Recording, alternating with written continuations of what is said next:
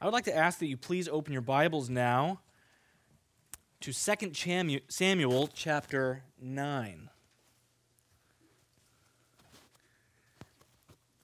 As Christians, we live our lives based upon what we find in the Scripture. However, there is a large portion of the Bible that is often ignored. The Old Testament makes up about 70% of our Bibles, and many Christians overlook it, or at the very least, underappreciate it. If you are going through the Bible reading plan here at our church, first of all, thank you so much, because it is a wonderful thing for us to literally be on the same page with one another, knowing what we are learning, so that if you have any thoughts or questions or concerns or just epiphanies about the goodness of God, you can share that with those in the church, and they will know exactly what you're talking about because they are right there with you. If you have been going through that process, then we have just completed the books of the law. You have now officially made it through the books of Moses, and now tomorrow we are getting ready to enter into the book of Joshua. And as we have gone through that, many of you have told me about how blessed you have been to hear what God is teaching you through parts of the Bible that many have either never read or have never understood. And to the glory of God, I am so thankful for that. Now, admittedly, it is more difficult to understand parts of the Old Testament than it is to understand the New. It's more difficult because it is farther away, and especially because the people of the Old Testament are under a different covenant than we are. And so the things that God has commanded through the law operate somewhat differently than they do now. For example, Colossians teaches us many things that we see in the law, such as their feasts and the Sabbaths, are shadows of things that were to come, but the substance is Christ. They were all designed as a picture to point you to what was coming in Jesus. And Jesus himself gives us the ultimate tool in knowing how to understand the Old Testament. When speaking to the Pharisees in John chapter 5, there is a discussion that takes place where Jesus displays his equality with the Father in various ways. And as he does that, the Pharisees are infuriated because he is declaring that he is God. Now, there are many people today that will tell you that Jesus never claimed to be God. Well, the Pharisees definitely did not get that message. They believed he was declaring himself to be God, which is why they desired to stone him at that point. But in the middle of that conversation, Jesus says to them in John chapter 5, verse 39, he says, "You search the scriptures because in them you think you have eternal life. But," he says, "these are they which testify of me." In other words, Jesus tells these Pharisees that the whole Old Testament, which was the only Bible written up to that point, all of these words, every last one of these passages, all of these chapters are about me. And that is the ultimate hermeneutic. That is the ultimate tool in determining what is the Old Testament about. So we know the answer. The question is, how does this relate to Christ? Now, sometimes that can be really challenging. One of the things that I know many of you have noted was going through the book of Leviticus this year, how much more you enjoyed it because you could see the link between what was taking place there and what was happening in the life and ministry of Jesus himself. Well, sometimes it's easy to see what the link is, and there are occasions like the one we will examine today where we see massive evidence of the foreshadowing of the grace of God as it will be displayed in the life of Jesus Christ. David is often paralleled with Jesus, especially in the early stages of David's life and his rule as king. The passage that we're about to read this morning takes place directly after the death of Saul and the subsequent transition from Saul's rule to David's rule over Israel. The first period of his reign was filled with war against the enemies of Israel that sought to use this power vacuum now that Saul has died as an opportunity to strike the Israelites and try to conquer them. And now what we find is that David was victorious over his enemies, and he was able to sit down over his nation for the first time. And this is the very first thing that we see him do now that he's in power. Please follow along as I read the chapter for us now. This is God's word. And David said, Is there still anyone left of the house of Saul that I may show kindness to him for Jonathan's sake? Now there was a servant of the house of Saul whose name was Ziba, and they called him to David, and the king said to him, "Are you Ziba?" And he said, "I am your servant." And the king said, "Is there not still someone of the house of Saul that I may show kindness of God to him?" And Ziba said to the king, "There is still a son of Jonathan. He is crippled in his feet." The king said to him, "Where is he?" And Ziba said to the king, "He is in the house of Machir, the son of Ammiel, at Lodebar." Then King David sent and brought him from the house of Machir, the son of Ammiel, at Lodebar. And Mephibosheth, the son of Jonathan, son of Saul, came to David and fell on his face and paid homage. And David said, "Mephibosheth." And he answered, "Behold, I am your servant." And David said to him, "Do not fear, for I will show you kindness for the sake of your father Jonathan, and I will restore to you all the land of Saul your father, and you shall eat at my table always." And he paid homage and said, "What is your servant, that you should show regard for a dead dog such as I?" Then the king called Ziba, Saul's servant, and said to him, "All that belonged to Saul, and to all his house I have given to your master's grandson. And you and your sons and your servants shall till the land for him, and shall bring in the produce, that your master's grandson may have bread to eat. But Mephibosheth, your master's grandson, shall always eat at my table." Now Ziba had 15 sons and 20 servants. Then Ziba said to the king, "According to all that my lord the king commands his servant, so will your servant do." So Mephibosheth ate at David's table like one of the king's sons. And Mephibosheth had a young son whose name was Micah, and all who lived in Ziba's house became Mephibosheth's servants. So Mephibosheth lived in Jerusalem, for he ate always at the king's table. Now he was lame in both his feet. Let's pray. Father God, we come together today to hear your word, to delight in your word, but much more, Lord, not just the text, but what the word represents, which is Christ himself. Lord, we desire to know you, to have fellowship with you. Lord, we desire to serve you and for you to serve us through the text this morning. So God, we ask that today this would be a genuine service. Help us, Lord, to know you more, to live for you better. And God, in all of the things that we hear today, we ask that truth would be spoken and truth would be received. In Jesus' name we ask. Amen.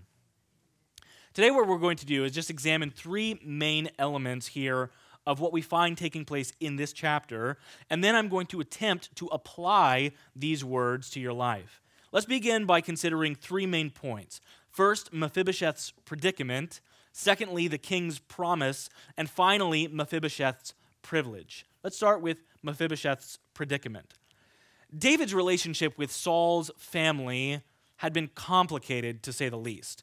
Saul sent David to represent the nation, remember, to fight Goliath.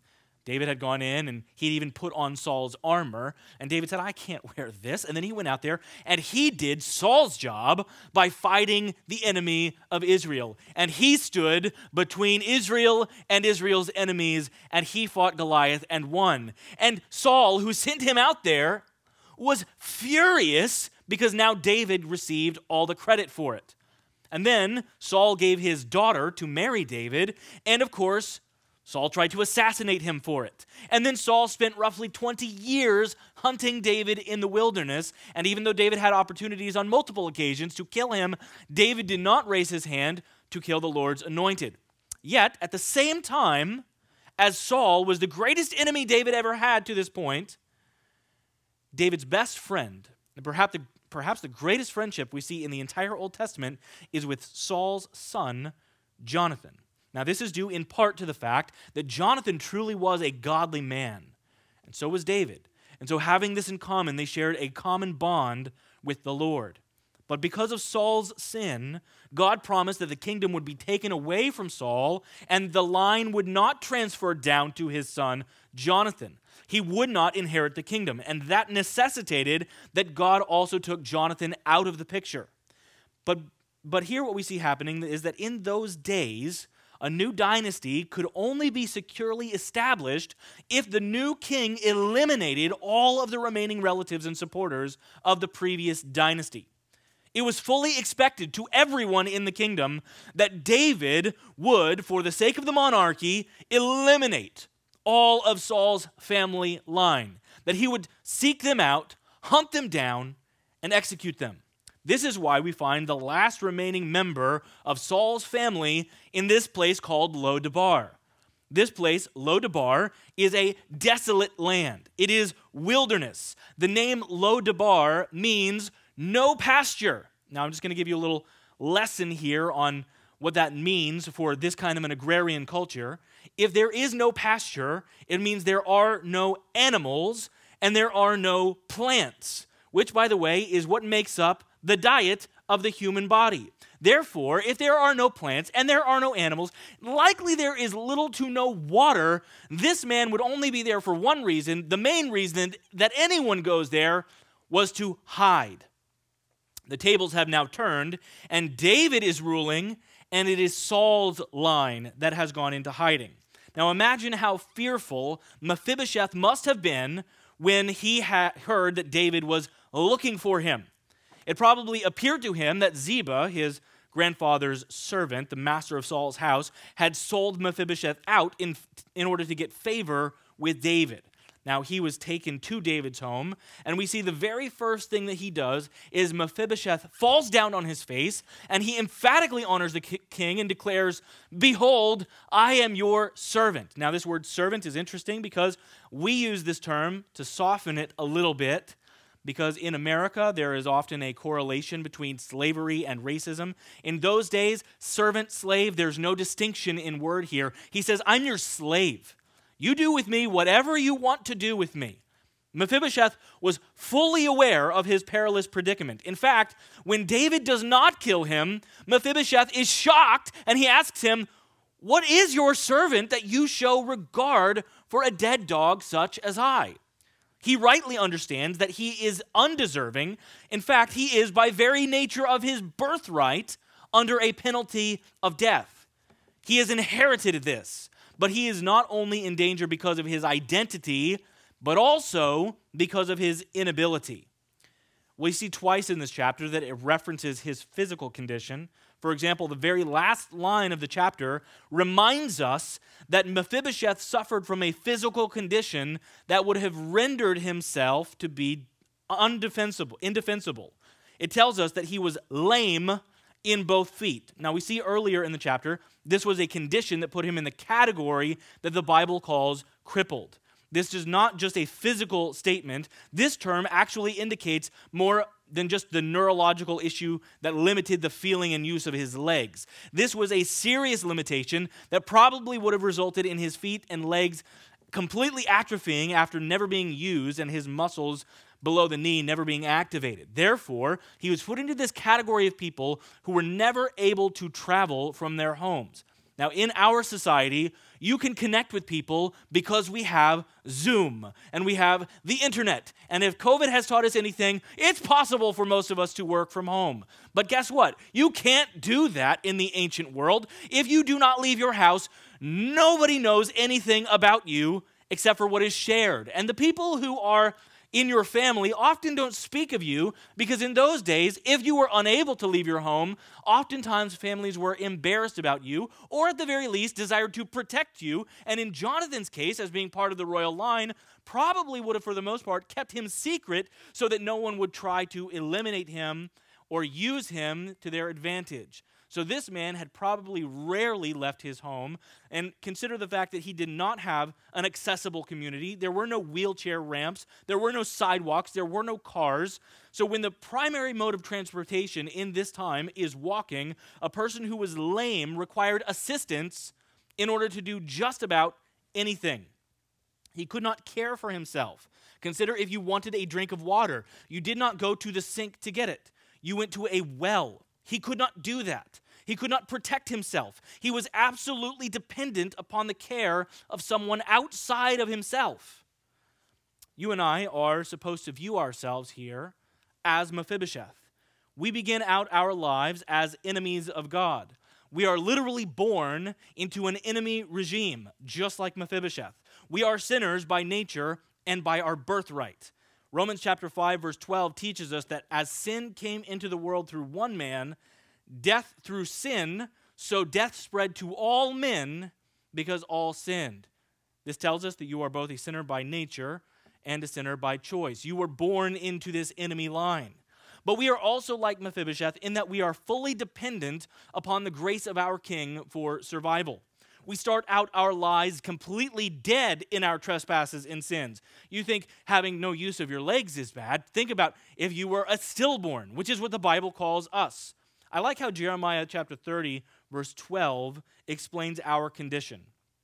It says, "For thus says the Lord, your hurt is incurable, and your wound is grievous." 2 verses later, it defines what that wound is. It says, "Your guilt is great because your sins are flagrant." Your sin has rendered you incapable of making one move towards God. You were born a sinner by nature, and you have become a sinner by choice. We, like Mephibosheth, are all in a dire predicament. We are hopeless and we are helpless unless the king himself comes to our aid. Which brings us now to our second point this morning, the king's promise. Now, notice that the conquering king is passionate about keeping his promises. Now, in a democracy like ours, when somebody wants to become a governor or a president or a mayor or pretty much anything, you have to run to be voted on by the populace. And when that happens, you have to make promises about what you will do when you get into that office. Now, for the most part, what happens is people will make a lot of promises, and then they will get into office, and they will only be able to accomplish a small portion of those promises that they make. And regardless of which side of the aisle they are on, whether they intentionally avoid them or because they are as gridlock, they are unable to accomplish much of what they want to. But oftentimes, the question about whether or not somebody is reelected is fully determined by how much they've actually stuck to their promises.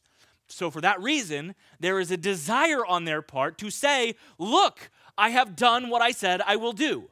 But David is not in a democracy. David is in a monarchy, which means once you get into office, there's only one way out, and that's death. So once he gets in, he is in. He doesn't have to keep his promises to anybody. Yet we see that he is passionate and absolutely, completely dedicated to doing exactly what he said he will do.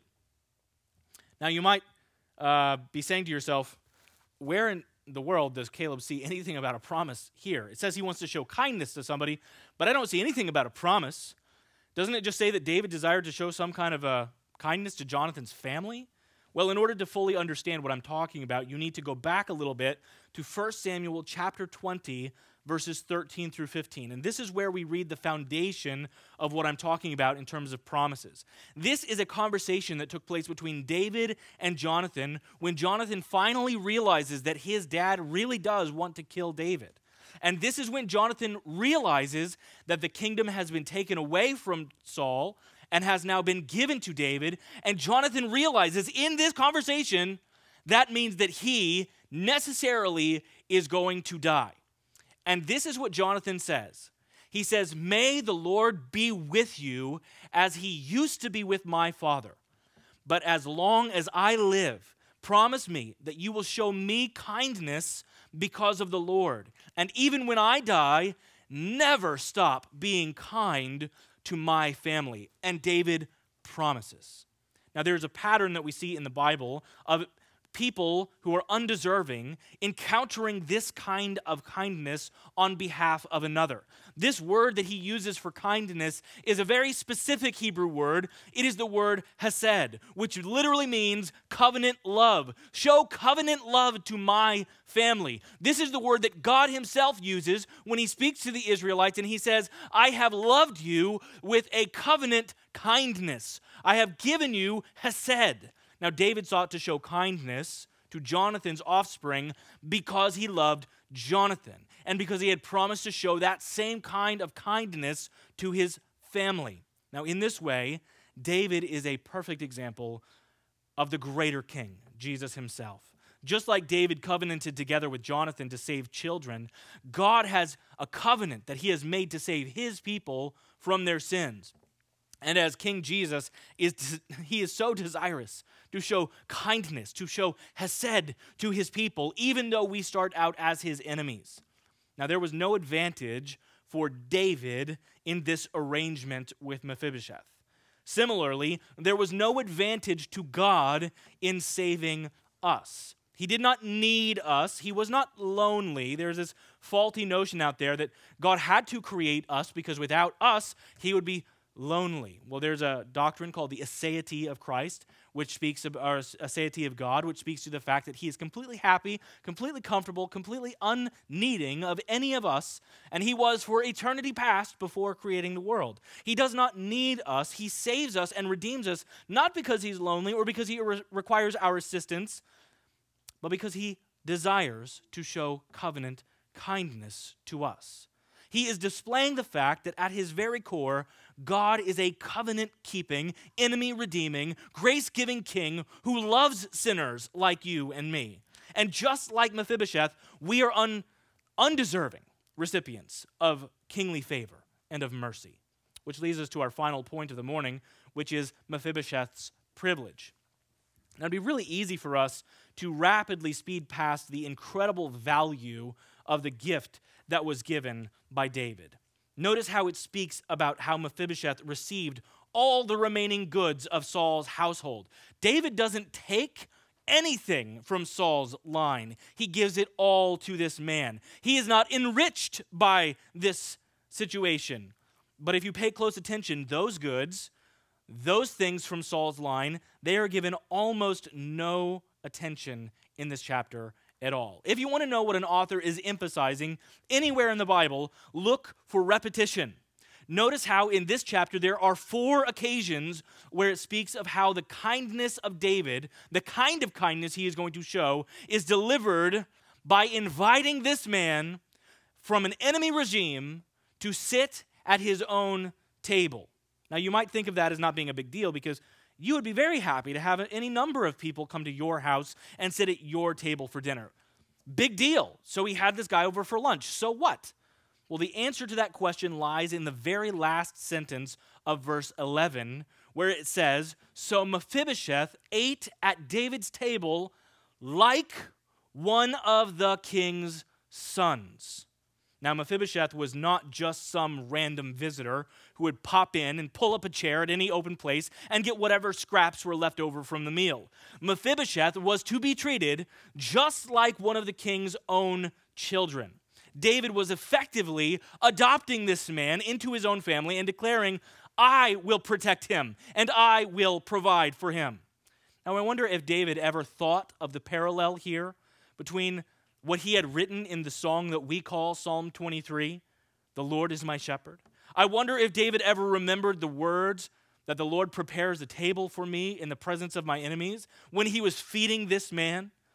Regardless of whether or not it was that specific, we do know that David certainly understood that by showing Mephibosheth this kind of covenant kindness, he was reflecting the love of God. Now, how do we know that? Because David says in verse 3, "Is there not still someone in the house of Saul that I may show the kindness of God to him?"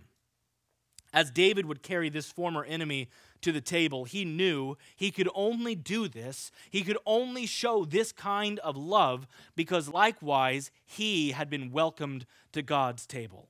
David understood the adopting love of the Lord, that he literally makes us his own children.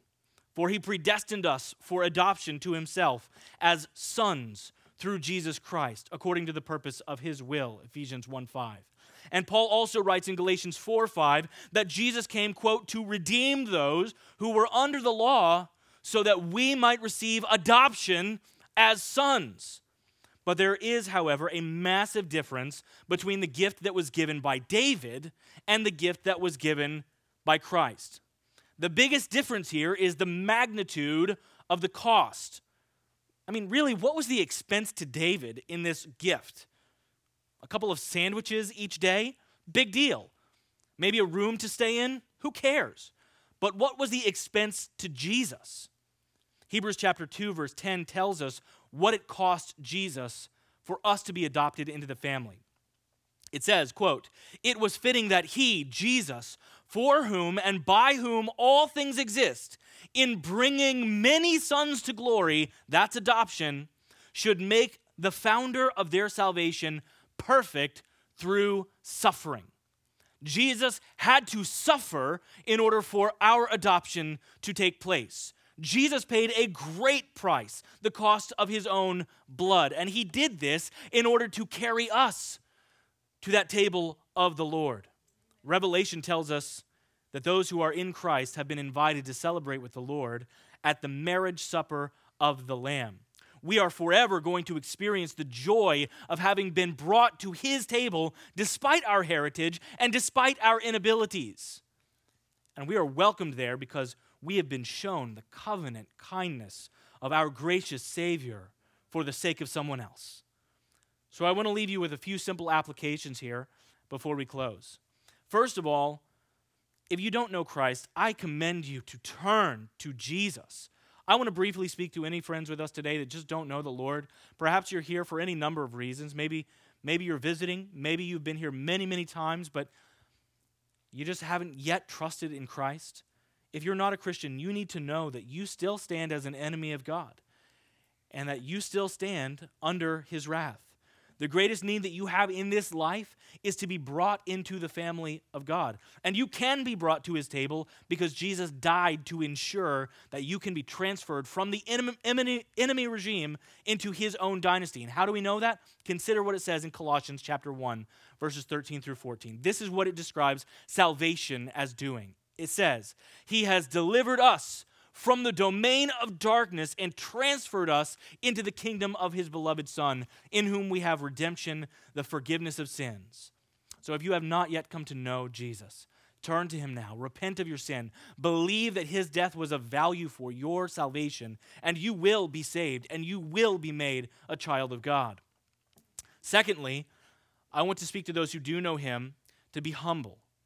Now, I want you to see the response that Mephibosheth has when he came to David. Remember, he fell down on his face, and he began to say, "I am your servant." And that's how we all start when we come into the kingdom, is it not? There is not a single person who has ever been saved. There is no Christian who has ever been born into the kingdom without the posture of their heart being completely laid out before the Lord. That's how we all come in. The problem is that over time, we have a tendency to forget just how gracious the Lord has been to us, and we take for granted the table of the Lord. We begin to imagine that we have become the master of the house. So my encouragement to you is to humble yourself, therefore, under the mighty hand of God, so that at the proper time he might exalt you. 1 Peter chapter 5, verse 6. Imagine, if you will, Mephibosheth taking those legs of his and throwing them up there onto the table and sitting there with his feet on David's table, leaning back and relaxing and acting as if this is my house now. I don't think he ever reached that point. He always remembered that he was an undeserving recipient of the amazing grace of God. And that should be exactly where you and I stand every day of our lives. Here's my third application for this morning. Do not consider lightly the Lord's Supper. Now, this supper that we often share is a picture of the union that we now share with Christ. In 1 Corinthians chapter 11, Paul condemned the actions of the Corinthian church when they were treating the Lord's Supper without proper reverence or care. This meal that we regularly enjoy together, as often as we do it, is for the purpose of remembering Christ. And we remember that he has made us part of his own family by the breaking of his body and the shedding of his blood. Now, when we do this, when we observe the Lord's table, it is important that you understand this is done in reverence and awe as a picture to point us right back to Jesus. Now, fourth, I want us to consider adoption. Now, this is certainly not the main point of the text, and it is definitely not the main point of what we see happening here in the Scripture. But it is certainly present. And this is one of the clearest examples of adoption that we see in the entire Bible. And I want to encourage you to see how adoption is genuinely a picture of what God does for us in the gospel. And I am incredibly grateful that we have people in this church who have been adopted and people in this church who have adopted children. I am incredibly thankful that the Lord has put that on the heart of some people to reach out and love someone who otherwise would never be part of their family and never be their responsibility. And I want to encourage this church to always be the kind of church that facilitates and assists and supports and provides for adoption opportunities. And if the Lord is leading you and your family toward adoption, please do not harden your heart to it. Show the kindness of God by giving the great gift of family. Now, if the Lord is not leading you to do that, there are people who should not do this. If you want to know more about adoption, I know some, but I know places to point you that know a lot and ways that you can begin prayerfully determining if this is God's will for your life. But what a blessing it would be if the church in this country rose up and all of the adoption agencies were closed, because to the glory of God, the kingdom of God would begin serving the people of this world. Fifth point this morning, show kindness. Let's learn here from David's example of what he's doing. Let us seek out ways to show the kindness of God to others. And let me clarify what I just said and what I did not say. What I did not say is when something just happens to fall apart, and let's say it just falls in your lap, it's something that you are required to do in order to fulfill your familial responsibilities or work responsibilities, that there is someone directly in front of you that is in desperate need of help, and so you just help them. And you do that because you have an obligation to do that. That is not what I'm talking about today. Should you do that? Of course you should do that. What I'm talking about is what David does here. He literally seeks out opportunities to serve and to show kindness to others. Now, he's, of course, not our best example of this. Jesus was perfectly fine and perfectly happy in heaven, being worshiped by angels, and he sought us out at great cost. So let us not just imitate David. Let us imitate Christ by seeking out opportunities to show kindness. Notice that there are 4 occasions here where David says, "Is there anyone left that I can show kindness to?" In a far greater manner, Jesus, after conquering his enemies, he has been seated at the right hand of the Majesty on high, and he sought us out to show us kindness. So let's just ask ourselves, is there anyone out there that I can show kindness to? First, look around this room. Is there anyone here that you can show kindness to? And then go beyond this room and say, is there anyone out there that I can show kindness to? I was so encouraged to hear of how many of you were out there shoveling your neighbors' walkways during the crazy amounts of snow that we received this year. Is that going to bring anyone to heaven? Probably not. But is that going to declare the glory of the Lord and show kindness of God to others? Yes, it will. Seek out ways to show kindness to others. Sixth, and finally, give all the glory to God. In our text this morning, Mephibosheth gets all the benefits, but David gets all the glory. He is the one who we look to and revere for his abundant kindness in this chapter. David is the one that we cheer on. In a much greater sense, our salvation is like this. We have done nothing to earn it or to build it or to buy it. We have been redeemed apart from any merit and apart from any works. God had to do the most extreme thing imaginable to make this possible. And he had to send the treasure of heaven, Jesus himself, on a rescue mission to pay our debt. And we are brought into the kingdom by the convicting and converting work of the Holy Spirit. And as often has been stated by pastors throughout church history, when you come to salvation, the only thing that you bring to the table is your sin. And what that means is, because of your inheritance from the line of Adam, and because of your inability being dead in your trespasses and sins, you could do nothing to come to God on your own. You are completely dead in your trespasses and sins. This requires that all the work of salvation is all placed on God himself. He is the one with the onus and the power and the capability and the effort to do it, and he does it. And if you are saved, all glory goes to God. 0 glory goes to you or me. And that is exactly the way it is designed to be. So to the glory of God, if you are saved, praise God, give him all the glory today and forever. Amen. Let's pray. Lord God, we thank you so much for this amazing example that we see of kindness being shown and this mercy being given to Mephibosheth. But God, what a greater level of mercy and kindness we have encountered because of your great love, the covenant kindness you have given to us because of your Son, Jesus Christ, and his ministry to us in his life, death, and resurrection. God, we ask that every person in this room would be motivated to live for you and to love you because of what we have learned. In Jesus' name we pray.